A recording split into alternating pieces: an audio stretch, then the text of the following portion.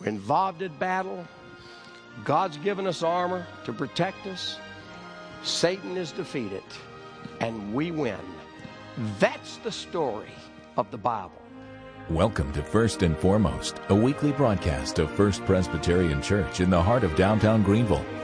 Senior Pastor Richard Gibbons invites you to join us as we study God's Word together and discover what is first and foremost in our lives. We're going to look at this 12th chapter, and what's been implicit in the first 11 is now going to be made very clear as we look at this conflict. This is God's Word, chapter 12, if you'd open your Bibles there with me.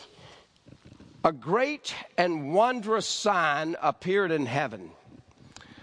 A woman clothed with the sun, with the moon under her feet, and a crown of 12 stars on her head.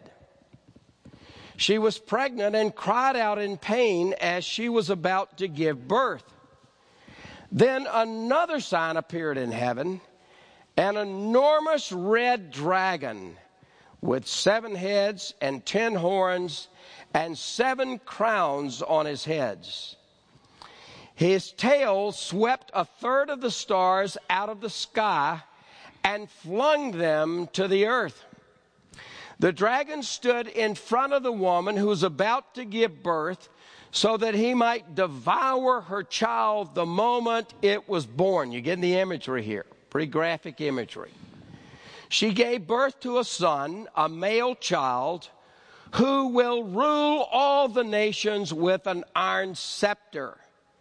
And her child was snatched up to God and to his throne. The woman fled into the desert to a place prepared for her by God, where she might be taken care of for 1,260 days. And there was war in heaven. Michael and his angels fought against the dragon, and the dragon and his angels fought back. But he was not strong enough, and they lost their place in heaven. The great dragon was hurled down, that ancient serpent called the devil or Satan, who leads the whole world astray. He was hurled to the earth, and his angels with him. And then I heard a loud voice in heaven say, "Now have come the salvation and the power and the kingdom of our God, and the authority of his Christ. For the accuser of the brothers, who accuses them before our God night and day, has been hurled down. They overcame him by the blood of the Lamb, and by the word of their testimony. They did not love their lives so much as to shrink from death. Therefore rejoice, you heavens, and you who dwell in them. But woe to the earth and the sea, because the devil has gone down to you. He's filled with fury because he knows that his time is short." When the dragon saw that he'd been hurled to the earth, he pursued the woman who had given birth to the male child. The woman was given the 2 wings of a great eagle so that she might fly to the place prepared for her in the desert, where she would be taken care of for a time, times and half a time, out of the serpent's reach. And then from his mouth the serpent spewed water like a river to overtake the woman and sweep her away with the torrent. But the earth helped the woman by opening its mouth and swallowing the river that the dragon had spewed out of its mouth. And then the dragon was enraged at the woman and went off to wage war against the rest of her offspring, those who obey the commandments and hold to the testimony of Jesus. This is the word of God. Now, let me give a couple of things here at the very beginning I want to lay out. One of them is this. I'm going to be very clearly, hopefully, showing you that this whole business of spiritual warfare is very real. It's been interesting to me over the years. I've preached 40 some odd years. And it's been interesting to me that there were certain subjects when I preached on them that I felt a greater attack on me and my family than at other times. Certain subjects. One of them was when I preached on the Holy Spirit. Marriage, when I preached on marriage, I always expect we're going to have some kind of conflict. It just was going to happen. And then this subject of Satan, because Satan does not want us to understand what he's really like. Even this past week, I'm telling you, there was including yesterday, I could not talk. Couldn't speak yesterday. And I want to thank, I know a number of you, some of the Radiant girls and some others Marianne sent a thing out and y'all were praying for me. Thank you. Because God's enabled me to talk. I'm just telling you, this business is real.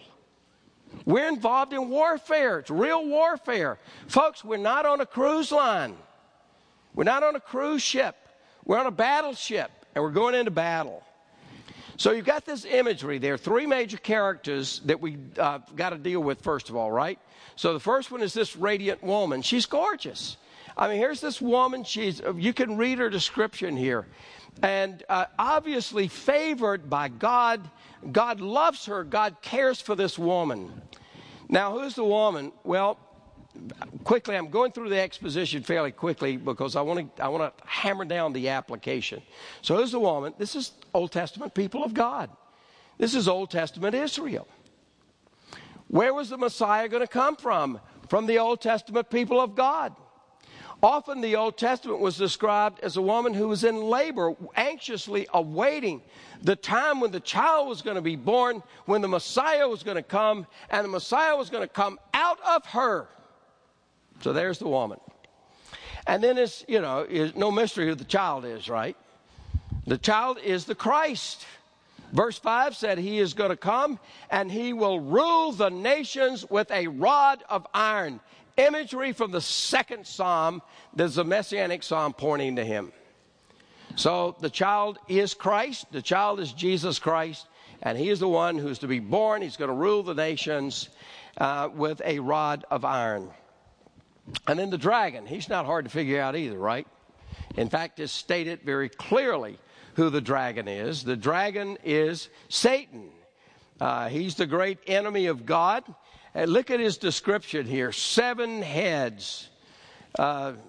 7 heads, 10 horns, 7 crowns. Now again, when we unpack these things, we don't have time to go necessarily into all the details. Let me just simply say what that's pointing to is his destructive power.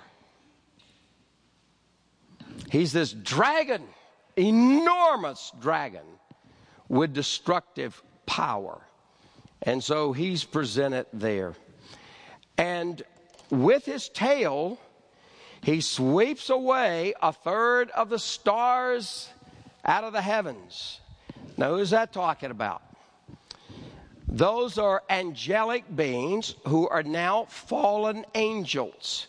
They're what Paul refers to in that passage on spiritual warfare. He talks about our battle is not against flesh and blood. It's against rulers, the authorities in heavenly places, princes of this dark earth. Remember that whole passage. That's who this is. So those are all of the demons, all of the fallen ones. When you get the New Testament, you read about demonic activity. This is where it came from. The dragon is there, and he's ready to get the child. But did you notice the child is snatched up and taken up into heaven? What is that talking about? The resurrection. He's snatched up and he goes into heaven. And so now that Satan can't get the child, who does he go after? I'm asking, who's he go after? The woman and her offspring. Now guess what? That's us. All right, so you see it? That's what's going on here. Or he goes after it. This great dragon, he comes after it. And so the woman then is taken into the wilderness where God had prepared a place for her. Now, you remember back in the Old Testament, remember in the book of, during the Exodus, when the people were taken out, remember they go in the wilderness? It's a dangerous place. And yet it was a place where the people had to learn their total dependence upon God. And it was there in the wilderness that God protected them and God provided for them. So that's the picture here. The woman, the church, goes out into the wilderness. That's where we are, folks. And God provided the wings like a great eagle that came, and it goes back to the Exodus story where God reminded in Exodus 19, where he reminded the people, remember what I did when I took you out of Egypt? I bore you on the wings of an eagle and took you out. So there he is in the midst of all of this. He's protecting the woman. He's protecting the church through all of this process. So that's what's going on. Now, that's the first part of the chapter. When you get to verse 7, it's a retake. It's another angle. The first 6 verses tell us about the earth's perspective. In other words, the first 6 verses is taken from the standpoint of the earth. Starting at verse 6, same story, but now we go up to heaven. And we're going to see it from a heavenly standpoint. So pick up with me at verse 7 and notice what we're told there. And there was war in heaven. Michael and his angels fought against the dragon, and the dragon and his angels fought back. Spiritual warfare. I remember early in my Christian life hearing a preacher talk about this, and he said, you know, there's battles that go on right above our heads that we have no idea that they're going on. These spiritual battles. And that's the picture here. There was war in heaven. And then you were introduced to the name Michael. Do you remember the name Michael? He's one of the angels. Jude said he's one of the archangels. He's one of the high-ranking angels. And if you go back to Daniel, you'll find Michael introduced to the book of Daniel. And there, Michael was the defender of God's people. So you get the picture here. Here's Michael, the defender of God's people, the great archangel who's leading the armies of angels in this battle against Satan and his angels. And he's doing it to defend and protect us. So there's the battle. See, right above our heads, we don't even know this stuff's going on. But right above our heads, there's spiritual warfare that takes place. And then the battle ends with the defeat of the dragon and his army, who are thrown out of heaven. Do you remember when Jesus said in Luke, I saw Satan fall like lightning from heaven? Well, here it is. He's thrown out of heaven. And then there he is. He's filled with wrath.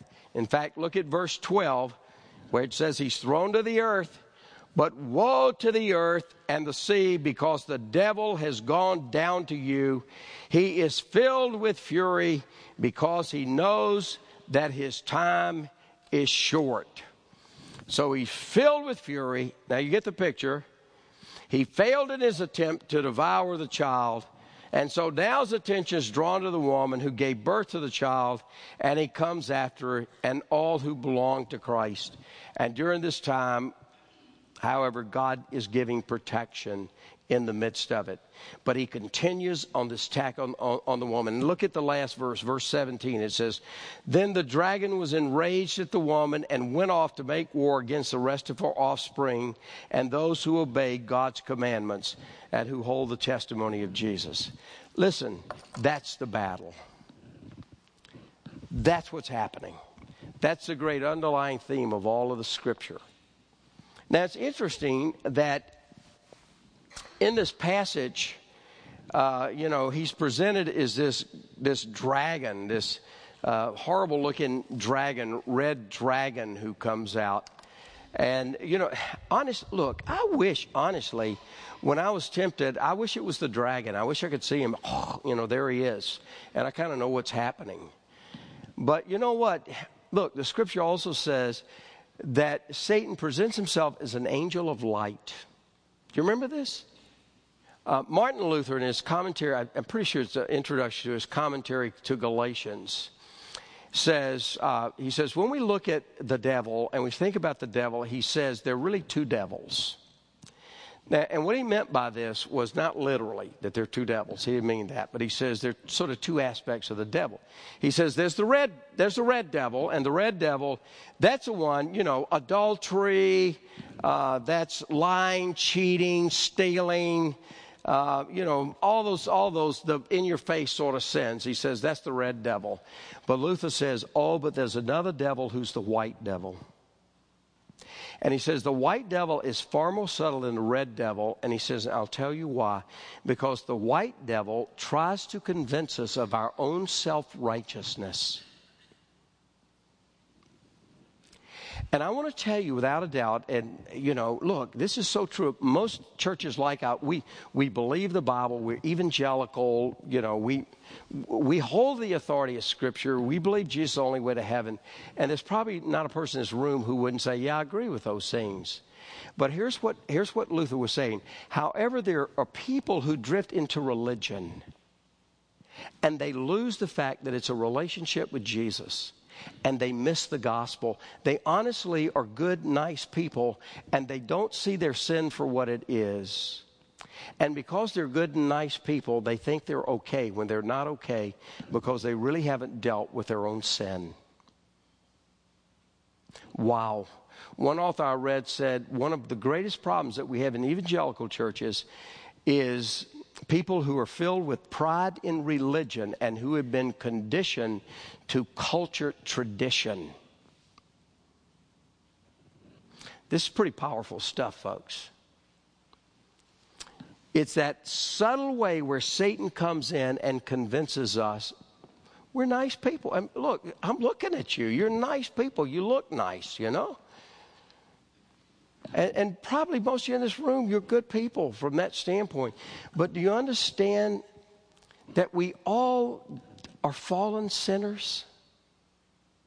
That all have sinned and come short of the glory of God. Our religion won't get us to heaven. It won't get you to heaven.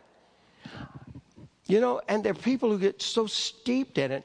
Really, the story of the prodigal son, when you look at the story of the prodigal son, have you ever looked at the older brother? And the older brother's attitude, the older brother who, I've been good all my life. I've never done anything, Father, to ever disappoint you, right? Do you believe that? That's the mentality. And sometimes Satan comes with that, and he convinces us. And let me tell you what happens. Listen, this is the great burden of my life and ministry for whatever God gives me these remaining years of ministry. Is I want to see people rediscover the gospel again. I want us to come to grips with our fallenness. I want us to come to grips with our own sins. And it's only when you come to grips with your own sin that you can see the beauty of the cross, that you can see the beauty of Jesus, that you can see what Jesus did for us on that cross, where he took all of our failures, all of our shortcomings, and he died for us so that we could be set free. I pray that we rediscover it. So many of us have been gospel inoculated. We've been around it for years and years and years, and we've heard it over and over again, and we can say it. But let me ask you this. Do you understand that it is absolutely a miracle that you're saved? Do you understand it's a miracle that God loved you enough to send his son to come and die for you? I tell you, every time I think about the gospel, my heart is warmed again at the beauty of Jesus and what Jesus would do for somebody like me. And I was one of those sort of good moral people who didn't think I needed anything, until one day a guy shared with me that Christianity is not about religion, it's about a relationship with Jesus. And for the first time in my life, I saw my sin.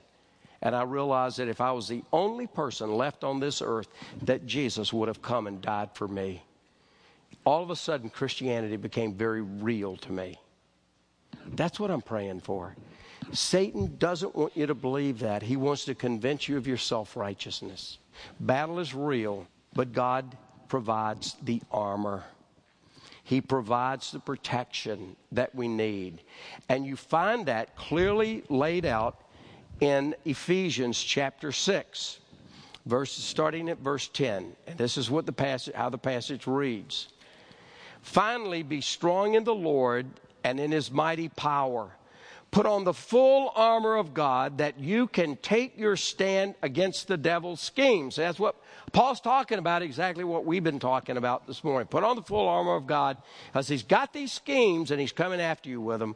For our struggle is not against flesh and blood, but against the rulers, against the authorities, against the powers of this dark world, and against the spiritual forces of evil in the heavenly realm, all those fallen angels and demonic beings.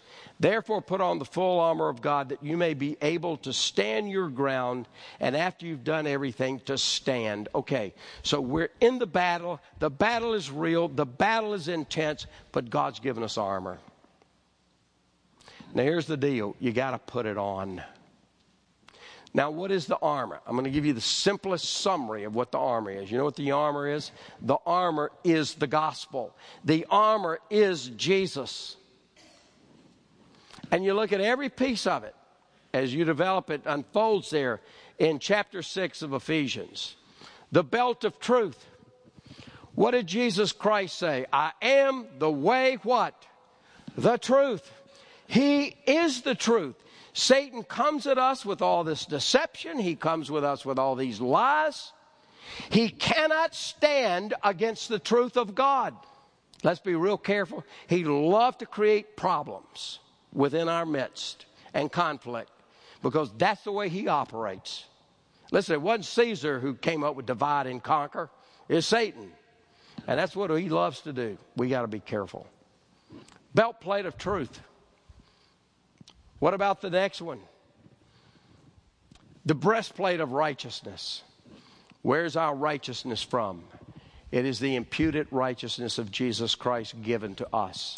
So that when we stand before God, we are people who God looks at in the same way he sees his son Jesus. And Satan is there to accuse us. He's there, first of all, to try to make us think we earn our righteousness. And Jesus is there to say, no, it's my righteousness that has been given to you. Satan is the one who's called the accuser of the brothers, who comes back to you and points out all of the failures of your life and says, you claim to be a Christian. Do you remember when you did this? Yes, Satan. But I have the breastplate of righteousness. My righteousness is not a righteousness that I derived of myself. It is a righteousness that has been given to me by the Lord himself, his perfect righteousness. And I stand before God, forgiven and righteous because of what Jesus. You see what I'm saying? Every one of these pieces of the armor is about the gospel. The breastplate of righteousness, or the sandals of peace. Jesus is our peace. It is Jesus who made peace with God on our behalf, as Romans 5 makes it very clear. And it is Jesus who promises to give us his peace, and yet Satan comes and does everything in his power to rob us of peace. But we have the peace of Christ that guards our hearts, Scripture says. The shield of faith to withstand the fiery darts. Don't you love that imagery? If I was up here throwing darts at you, you know. Fiery darts. That's what he does at us. The shield of faith. When those doubts come, when those temptations come, when those things come against your life and Satan is hurling those darts at you. The shield of faith. I have faith in the King who is going to protect me and who conquers and who will reign forever and ever with a rod of with an iron rod. There it is. Or what about the helmet of salvation? I'm telling you where Satan goes. He loves to mess with our minds. He loves to convince you of things that aren't true and right. Even things about you. He loves to come to your mind and mess with you and say, nobody loves me. And deep down in you, you're longing for love and you're longing to be accepted. And Satan comes to you and says, nobody loves you and you're not loved at all. And here's the gospel that comes and says, you are absolutely, unconditionally loved and accepted by your heavenly Father because of Jesus. Do you see it? And then there's the sword of the Spirit. Wow. The sword of the Spirit. What is the sword of the Spirit? Do you remember what it is? The Word of God, right? Sword of the Spirit. When Jesus was tempted, when he was tempted out in the wilderness by Satan, you remember it? What was the weapon that Jesus used? Satan would toss out these things, and what did Jesus say to him? He would raise up the Word of God, and Satan would flee. That's why the Scripture is so important. We have to be men and women of the Word. We have to know God's Word. We have to memorize God's Word. We have to meditate upon God's Word. It is our weapon. And the whole thing has to be oiled with prayer. We're involved in battle. God's given us armor to protect us. Satan is defeated, and we win. That's the story of the Bible. Let's pray. Thank you, God, for this awesome, awesome passage. And I pray this morning that even in the weakness of my voice, God, and probably a lot of unclear thoughts, that you would take this word and drive it into our hearts, because we are involved in this battle, and we know we are. But we have a king. We have a king who wins. A king who has already defeated Satan. His doom is sure. But God, we forget it. We find ourselves in the throes of the battle, and we fall for his lies. We slip into temptations. We become overwhelmed with the trials, and even question your love for us. And they're all Satan's ploys to pull us away. We give you thanks this morning that you've given us the armor. Let us put it on. And you've given us the victory. A mighty fortress is our God. May we never forget it. For we pray it in Jesus' name and for his sake. Amen. Sign up now for summer camps at First Presbyterian Church. Summer at First is a place where campers have fun as they make friends and learn about God. Camp counselors help build strong character in the lives of young people through daily Bible stories, music, games, crafts, and prayer. Our ministry is available for ages 3 months through rising 6th grade. More information at firstpresgreenville.org.